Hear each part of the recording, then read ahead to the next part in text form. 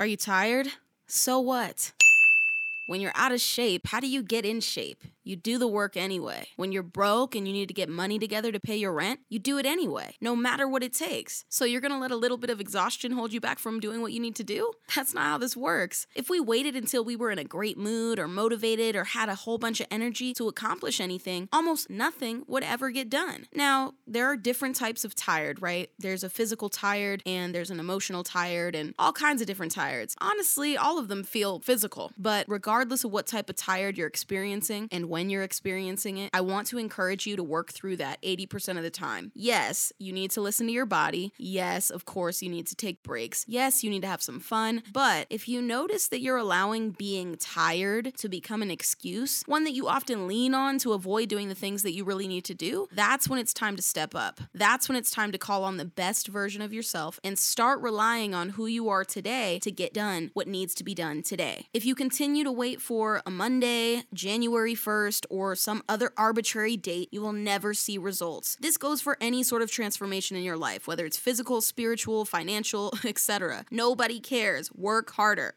I heard Elon Musk on a Joe Rogan podcast the other day where Joe asked Elon if he sleeps. Elon said of course he sleeps, 6 or 7 hours a night, and he works until 1 or 2 a.m. on most nights. It made me feel a lot better about my aggressive work schedule. I don't mean to offend people that are feeling incapable of working that much, but also I can't control how what I say makes anyone else feel, right? So if you're hearing this and you know you have a little bit more in you to go a little bit harder, despite your excuses of being tired or drained, I dare you to push past it. I'm on some militant shit. I want that discipline for me, for you, for those around you. That is the only way we will build a better world, starting with ourselves and in our own communities. So yes, sacrifices need to be made, some extremely hard ones, but the vision you have for your life depends on those decisions and those sacrifices. Most people will not understand, but you don't want to live a life like most people, right? So I ask you again, are you tired? If so, so what? Now, if you're not tired, that's good, but maybe you could go even harder. Don't work yourself to burnout. Get about 80% there and make sure that 80% is making you a little bit tired too. Keep going. Like I said, nobody cares. Work harder. Now, this message is of course for the aggressive serial entrepreneur out there, someone with big dreams in whatever field they're trying to master or have already mastered. This is not for the person that wants to live a simple, humble life, which is absolutely okay and beautiful, by the way. But this message is not for those people. This message is for the people that want to put that blood, sweat, and tears into the most ideal vision of success. And when you're an entrepreneur, oftentimes success means more money, more impact, right? Now, at the end of the day, all that more money brings is freedom. That's what this is all about. It is not about the money itself. It is not about what material things money can afford you. It is about the freedom that money can afford you. Freedom of time, right? And you deserve to be a free human. I believe every human has the right to feel free. We are here abiding by man-made rules. So in order to make our own nirvana, which is a natural right, we have to play by the rules a little bit. Money rules everything. Money creates freedom. Freedom to do whatever you want. Don't you want that? And last thing, money is not evil. People are evil. So are you tired yet?